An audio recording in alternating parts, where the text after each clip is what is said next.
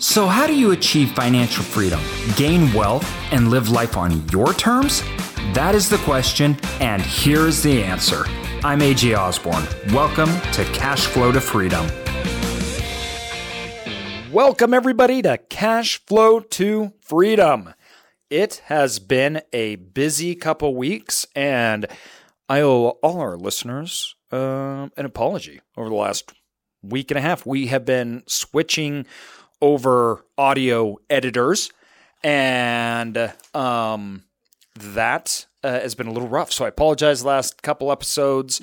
In fact, I think we even had to take one down, re-upload it because of quality. So sorry about that, guys. That's a little disruptive and annoying. I was very frustrated.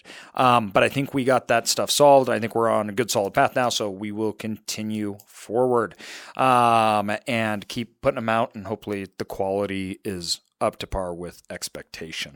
All right. So I wanted to give you guys a quick update on what's been going on. I got some good feedback from one of our last ones. I just got back from Kansas City. For anybody that follows me on Instagram saw a bunch of that. We're buying a 100,000 square foot storage facility there. And it was awesome. I'm going to go really in depth into that in the Self-Storage Income podcast about the value add and why we're buying it. But it was the first time ever that we're getting a storage facility, and it came in $1 million under the appraisal. So totally stoked about that. That's going to be a great one for our investors that are coming in on that one, and a good one to start that out for the private equity company side. That's our first deal. With that too, we are getting ready to launch a few new products that we're getting in the middle of getting patented on our online companies. I've been doing a whole bunch of stuff for the benefits side. As some people know, I own a benefits brokerage firm where we consult with clients on their insurance dollars and self-funded dollars and how to move all that stuff around. So we work with large companies and manage those funds. And so been doing a bunch of stuff on that because we will design and create markets for people to participate in. And it has been probably one of the more busy years that I've ever had. 2020 is turning out to be a great year packed with massive opportunity. But with that said, never before has a year been more hated. And so I'm going to talk a little bit about that. There's so much flipping noise out there, and I'm not talking about this year and what's going on in it, because frankly, I think everyone's sick of it and nobody really cares. It starts to get beyond old, and our fatigue associated with everything in 2022 is just beyond. With all the frustration and everything going on, you hear so much noise and all this crap, and so many people are talking about things like, America not either being what it's meant to be, or on and on and on. And I've had some conversations, and I had one in a conference that I was in, and I was a panel speaker. And I was very upfront. The question was, do you still invest in America? And how's that going to play? And so I wanted to talk a little bit about that today, and talk about the economics of the United States, it being the reserve currency, the outlook for our markets, including the debt markets, the CMBS markets, the publicly traded ones, as well as the stock markets, all that kind of stuff, and all that, what's going on, what we're seeing, the banks that we're working with, what they're seeing, what everybody's hearing, and get into the shape of it, and how our outlook is being changed. I know, I'm very fortunate to talk to a lot of people that are in very, privileged places as far as the opportunities of information that they have. And it's interesting when you hear people that are actually working within the system and actually running a lot of these things, and then you turn on the news or listen to people speak, and you're like, wow, they're totally not even remotely close to what's going on. And I think a lot of this is a lack of context, and that's what I want to bring in today. So one of the discussions that I have that people don't understand, that the United States, we are an amazing people. And the reason why we're amazing is because we are all so flipping different. We are so diverse. And we have so many different wants, needs, and we are far from perfect. And we never will be. In fact, I think that's actually a very prideful thing about us is we take pride in our imperfections. And we fight in America. We fight hard. We fight very passionately against things that we don't believe in. We fight very passionately against injustice. And why other people from the outside look at that as being a mess and being a bad thing, they have to understand that that's what makes us great. And that's part of the process. The process of the United States is that we get to fight and that we have these battles and we have these cultural things that go on. And we don't just accept what governments tell us to do, nor public opinion. And we try and test everything that is brought before us. That is what makes us great. And it's what makes us great in the long term. Short term, it can seem quite messy. And that's fine. And I think Americans, we're okay with that. One of the things, though, that you get is a lack of understanding of the foundation that makes it possible for this to happen and how that in turn results that are generated from these kind of activities and this noise and different things that come from the outside to affect our country, culture, etc. First of all, this is not something we've never seen. In the United States, the 2020, viruses, wars, on and on and on and on. It comes, it goes. It always will. It never will go away. And if you think that it will go away, well, just go bury yourself in a cave somewhere because you're going to need to. It's going to get messy, and it'll always be messy. And we need to learn how to deal with it, understand what it means. But as far as fracturing the foundation and our economy being crippled and going away, and that we need to flee the dollar and that the dollar won't be the reserve currency anymore. I'm sorry, that's just BS. That's BS, and we know it's BS because of history. I don't care what you look at and how you look at it. Americans have always been passionate through the 70s, 80s, 91, 93, 99, 2001, 2008, 40s, 30s, continue, on and on and on. Label any 20, 30 years and there's social upheaval, all that kind of stuff. But one thing that's always come out of it is we are better off from them. And we will be for this. It's just another step. And change hurts. And things happen to us in the economy and financially, economically, socially, whatever it is, you name it. 2020, people are like, oh yeah, but everything's happening at once. And you're like, well, these are just symptoms of a period of time. So 2020 is the symptoms of what has been going on. It's the symptoms of increased debts. It's the symptoms of asset prices rising while incomes don't. It is the symptoms. These are economic symptoms that cause social upheaval. Social upheaval started in 2008. It has not stopped. It is an economic symptom. And that's important to understand. And as we know, this happened in the 40s, and this happened when we had inflation, and they happened every time you have this. What happens in these economic crises is social injustices, all these different things get surfaced to the top. People feel ignored, downtrodden, and it takes time for our economy and society to all catch up with what's going on and be on the same playing field. That creates massive turmoil. And one of the things that you've got to do is you got to look at it, the big picture, and not make short-term decisions. And two, you got to not time markets. I just can't express this enough. Use solid long-term views. That has helped us escape a lot of different things. We got out of gyms a long time ago for economic reasons, and economic reasons were very similar to what's going on and looking at the future. We got into storage because of long-term trends and long-term economic outlooks. We've got into other businesses as well from that, and we have been very fortunate for those decisions.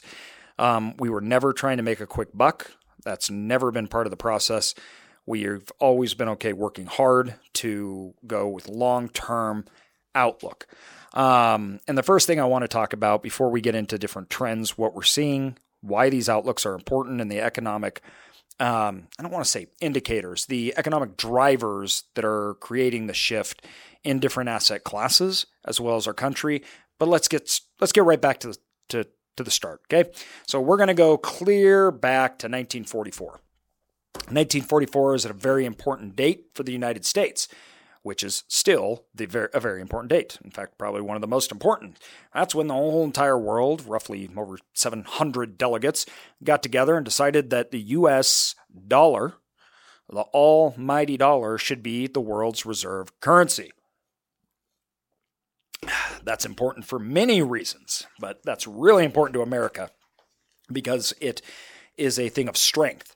Now, I know you've probably heard on the news and everybody's talking about how we're going to lose our standing as the reserve currency. Well, they can join the line, and when they said that in the 70s, they can join the line when that was said in the late 60s, early 90s, late 90s, 2008, and I'm going to talk to you why that's not happening or going anywhere soon. Now, let me be very clear. This is not simply a, America, we rock, blah, blah, blah, blah, blah, blah, blah crap. It's not it. This is a trying to look at the reality of the situation. America, we have so many problems, but it's also the realization that everybody does. We're really loud about ours, and sometimes we do things that are really bad, and we call each other out on it. And that will continue, and that better not ever stop in America. So I'm not saying that we're perfect, and I'm not even saying that we're the best at everything or anything like that. This is not some pro-America thing. So let's just get that off the table right now. We suck at a lot of things, which I'm okay with, and I think all Americans are. With that said, back to 1944. So a few things happened after the wars. After World War II, America did some things that were really, really nice. We're pretty nice guys. We gave back all the countries that we had gone over and saved. And the stipulations were very little. We gave them back, and then we gave them money to rebuild their countries. We asked for a few things. One of those things were we wanted bases. So these countries were literally falling apart, and they were in shambles, and we took land from each one of the countries and we put bases on them for our military to be there and help and make sure that nobody rose up again. This was a strategic move that was incredible. Hindsight's 2020, and those guys look like they're flipping smart. We have the most bases in the world on foreign soil, much more than other countries. I think the next country with the most bases on foreign soil is like 2 or 3 bases. We have something like 30. And we can strategically align our efforts across the globe with that. That has helped us keep our allies close, but it's also done another thing. It's shifted responsibility. So, nobody wants America to be the world police until they need them. And that's kind of true. So what they've done is they've shifted a lot of those dollars because we came in, they shifted a lot of their currency to other things. We came in and they have agreements and treaties with us. We'll protect them. And so instead, they spent their money on other things, and we spent ours on military might. Good or bad, that's not the point here. The point is, that's what happened. And now we're in a situation where our military is bigger than the size of the next 8 largest combined. It's just crazy. But it also allowed them to basically get their own private security. And that helped us build very strong allies. Now, When we did this, and because of this in 1944, over 700 delegates agreed to use the United States dollar as the reserve currency because we were stable, we were independent, and our government structure allowed them to not have to worry. We weren't going to take over businesses. We weren't going to take over, different currencies, and most importantly, we weren't going to screw them. So when we became the world currency, which was not something we mandated or anything else like that, it was agreed upon by over 700 nations.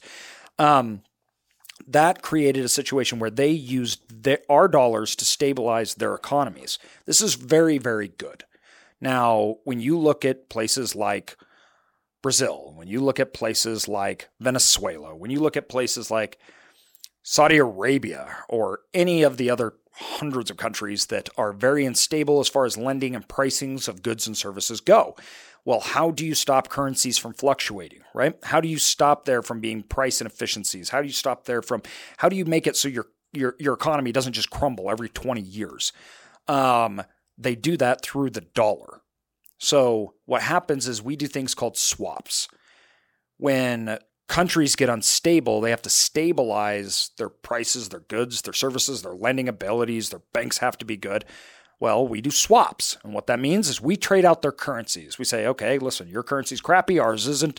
We'll give you our currency that'll stabilize. Once you guys are better, back on good solid feet, we'll swap back. And then you give us interest rate to pay for it. And you pay us interest on that. Well, that is a very good thing. And that's created mass stability across the world.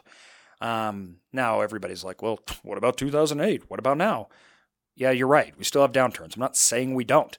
But compared to before, where everybody just went over and tried to take the next country over and killed everybody, the world has been astronomically stable for the last 50 years. We're still a horrible, messy place. But at the end of the day, in the last 20 years alone, we've taken something like 60% of all the world poverty out, 1 billion people just in the first 10 years of 2000 left extreme poverty.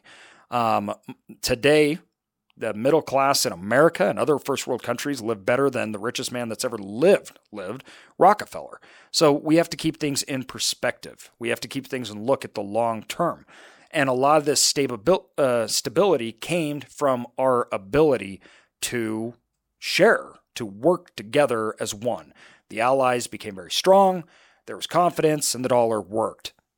All right, I know this is a totally boring history lesson, but it's important because when people talk about the dollar losing and going away, they need to understand that, first of all, 63% of all currency holdings in the entire world are held in dollar. 90% of all foreign exchange trades are done in dollar. We have a network effect. So everyone in technology, they understand network effect, right? That was the whole thing about Bitcoin. They're like, Bitcoin's strong because of the network effect. I mean, okay, yeah, but the dollar has the network effect, and it also has a cash flowing asset called the United States to back it. And 50% of all the debt in the world is backed by dollars. Network effects are hard to get rid of. You cannot just flip a switch and have that change. It doesn't work like that. The countries would be committing suicide by doing it. They're already unstable. And what they would need in return is an extremely stable currency, government, and outlook to hold their country together. Now, there's a few people that are wanting to become the world currency. Now, let me make this very clear. The United States will not always probably be not probably. It won't. It won't always be the reserve currency. Nothing lasts forever. It's going to go away. Somebody's going to rise up. Somebody's going to become better, and we're going to do something stupid in the United States of epic proportions. That's life. That happens. So I'm not saying we're never going away or anything, but I'm talking about like in our lifetime, and that's kind of how I'm looking at this. So in the next 20 years to our lifetime, we have to take in consideration 50% of all the world debt would have to change. All network effects, including lending, pricing stability from the exchanges coming from our central bank to other countries to hold them, would have to change. 63% of all holdings would have to change. And two, you would have to change it with something that is stronger than not only the dollar, the U.S. economy, but our government structure. Before the candidates were, you really did have the euro, but after 2008, holy cow, did we see the problems with the euro. Thank goodness for Germany.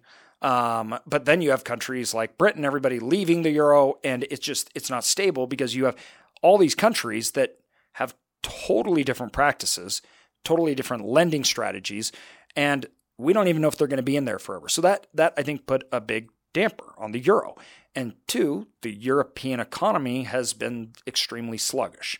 Now, the German banks and Germany in general is extremely strong, and they have been essentially floating Europe, and that's worked. The other thing, other country that comes to mind and everybody talks about is China. Now, China's economy is strong. It's going to get stronger. It's going to surpass the United States. That's economics. They're in a totally different phase than we are. Their population are going to become consumers, and that's going to drive the biggest probably growth that our world has ever seen, just like we did in America. But with China, you have to remember that the reason the United States is a reserve currency is because people trust our central banking system. Our central banking system is aside from our political side. There's actually separation of powers. We have rules of engagement we have to follow, and our government is extremely limited on its rights. Those are the things we don't want to end, obviously, because that ends that. Where with what just happened in China and Hong Kong showed the world, China will use its power, and it's going to use its power even against its people, and definitely against foreign powers. So people get very nervous about that because they manipulate, right? And they are not transparent about information. And it's us comes first, and there are no real outlining rules of engagement for their central banking system except whatever they want. That's scary for countries to have because it can change, and it can change quickly. So with those things, and when you're looking at those kind of currencies and where we're at, who's going to step up and take in the next little bit over that currency and over America's standing in that? There's not a lot of good options. And when people say, yeah, but look what's going on, well, you need to remember that when 2008 happened, and so far this year, only this year is second to 2008 in the largest dollar swaps in history. Meaning every single country was coming out and wanting dollar. Not every single country. Obviously, I'm talking flippantly here. But we swapped out more dollars in 2008, and then we're almost surpassed it already in 2020. Meaning dollar is in huge demand. Yes, and we were seeing the rise in price, but it stabilized quickly. The network effect is still strong. People trust the dollar. So even in extreme times of crisis in our country, and that other countries are having crisis, they still choose the dollar. This is important because of our banking situations, how the central bank works. Now, I do believe that eventually the dollar will not be the reserve currency, but this is something that is going to take a long time to play out. There's not a light switch. So, yes, this is why I'm ranting about it, because I hear this a lot. And I think it's a very short-term snapshot where you say we're in trouble and there's problems, which is true. There are problems. But with that said, there are problems everywhere. There's not some country that is perfect. There's not some country that is great at doing everything. We have one of our largest problems is that, our economy is never going to grow like it was. We're a consumer-based economy.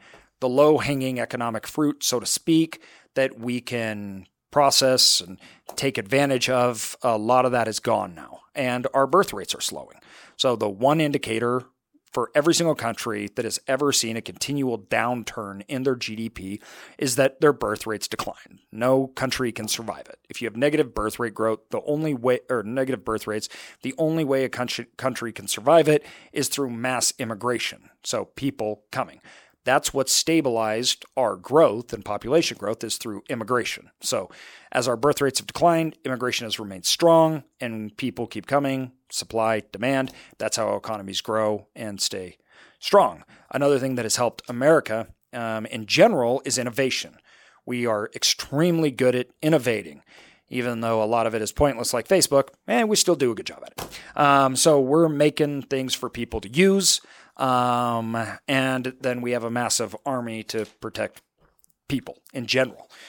So when I'm looking at the short term, the whole point of this is you don't want to go. I see so many people that are like, they're making investment decisions like, listen, I just don't know. You got China coming up and I mean, this is happening and that, this and that, and we may not be the reserve currency. And I'm kind of going, what the heck are you talking about? What does this matter? Like, first of all, we have a good foundation. And yes, everything on top of the foundation may look like the house is on fire, but it's not going anywhere, not anytime soon. So make long-term investing decisions and plan around it. You need to be looking 10, 20, 30 years out. You need to be figuring out industries that will survive the test of time. Look at the people. Look at what's happening and why people are making decisions. That's what you need to look at. It was clear that retail was overbuilt already before Amazon even came around. It was, we knew that the economics of gyms, when we looked at how the users use it, I mean, you had increasing expenditures from lease rates, real estate gets more expensive, and then you have pressure on chargeable rates that spread over time. We knew was just going to kill the gyms, and then more or less disruptive technologies or whatever may come. So we got out of it because we go the long term of this. The economics aren't favorable. In reverse, we got into storage when we didn't even tell people we're in storage because people were like, why do you want to own a junkyard? That was kind of how it was viewed when we got started. And it was like, well, the long-term economics of this, as far as consumers being able to buy more and cheaper, lending rates, all that works to buy more, consume more, decentralization through technology, while simultaneously increasing real estate prices bode well for renting out space. We did not like office buildings because we weren't sure of the future of office space. So we sold our large office building. It's been 6 years ago. And we got out of that industry. And so everything I make with an extremely long-term view. And that's how you should look at your investing style, your principle, your approach. What do people need? And what is the infrastructure and the system to deploy that need? And how might that infrastructure system change? So is your business, is your investing strategy dependent on infrastructure that may not be long lasting? If so, then you may have a good product. How do you deploy it? On and on and on. So it's twofold. Like, what are you doing and what are the economics? As in, are the prices of the services, that demand going to rise? And is the cost associated with delivering that good service or demand going to rise or fall, right? And a lot of times you have business models that have inverse economics, as in, one side's good and the other side's bad. But right now it's really good. And that's how I look at flipping. That's how I look at all of these things, which is, that may make you money, but that's really hard to build wealth at. You're simply trading time with money, and you're not compounding results. I want good infrastructure. I want to be able to build off it. And if you're trying to build large wealth and true financial freedom, that takes a lot of time. Don't underestimate the time and work that's going to go into this and the sacrifice that's going to need to be made. If you're making those kind of decisions off short-term things, then by the time you ever get there, it may be gone anyways. So look really hard at the 20 years, what's happening with the consumers. And if you don't understand why something has value and why something's making money, and two, if you think you understand, then first of all, question yourself. I do constantly.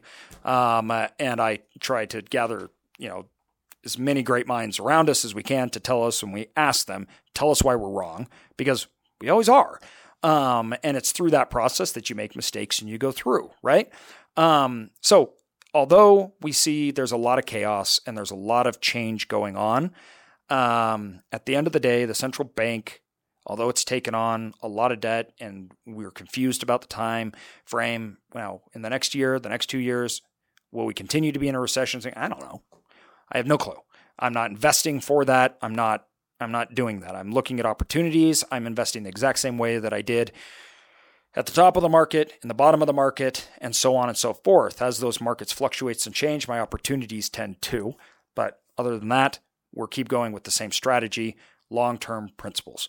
So, United States, as a whole, money keeps flocking here from other countries. Money pours out of other countries to invest in here. They buy our land, they buy our companies, they move here, and the reason is long-term stability. And we in the United States think we have lots and lots of problems. I have lived in third world countries, and we do not have nearly as many problems as we think, but it's wonderful that we address those problems and we fight over them. That's what makes us great. So keep betting on yourself and on America, and don't freeze up and don't stop because of short-term things, right? You should invest in long-term and you should act long-term. You shouldn't invest short-term and you shouldn't act short-term. Get rid of the noise, cut down to what's important, and then set guidelines and rules for yourself and invest accordingly. That's my advice for right now. That's my advice for this whole economic mess and all this noise. And I hope my rant was helpful for some of you. Once again, the reason it is I talk to so many people. I talk to a lot of you guys. And these are reoccurring things that I think, that I hear. Do you think the United States is a great place to invest in? What do you think about the dollar? What do you think is going to happen in the next year? Well, first of all, I don't know anything that's going to happen in the next year. I might not be here in the next year. But I do know that it's by far the best. It's the best location with the best long-term outlook to invest in. So if not here, then nowhere. And I don't believe in just doing nothing. And that's never a winning strategy for anyone. So there's always going to be risk. It's never going to go away. Your job is to manage risk, not eliminate risk. Identify the risk. Identify if you can manage it and if it's within your control and you can plan around it, and then move forward. With that, everybody get out there and flip and just absolutely kill 2020. Make it your best year. It's going to be mine. The more noise, the more people stop, and the more opportunities you have because everybody else isn't chasing it. Don't forget that. We've by far made more money in recessions, and by make money in recessions, what I mean is we took advantage of opportunities and made money on the upside, which, okay, I don't mean to get on too many tangents, but this is an important thing to realize and understand when you're talking about income inequality. It's never going to go away. And the reason being is there's two modes of generating income: time, assets. Assets have to appreciate before income can follow. So rich always get rich before their employees and everybody do, at least on paper, because assets have to inflate and incomes have to rise and revenues have to rise in the business in order to pay people and to pay them more. And that rise is exaggerated by leverage because you can buy businesses or sell businesses at 3-4 times or assets at multiple times. And so if it rises 10%, they're getting, 50% increase in wealth while they're just now finally able to give you some money. So realize the economics on what makes you wealthy and what doesn't, and invest along those lines, right? Invest. Why do rich get richer? It's not because there's money grabbing people and taking from other people. No, it's because they put their money in the right places. It's because they work on the right things and they do it in the long term. All right, I'm totally done, everybody. I'm not going to keep ranting. Thanks, everybody. I apologize for all the problems. Let us know, though, if this was at all helpful. And we have some great guests and we'll have Rock back on. So hope you guys didn't mind my rant, and we'll talk to you soon. Thanks, everybody. Thanks, everyone, for listening to this episode of Cashflow to Freedom. Be sure to subscribe to us for more, and feel free to check us out at cashflow2freedom.com, or find us on Instagram and Facebook. And also, if you could leave us a good review, that would really help us continue to build out our content and our community. Thank you so much.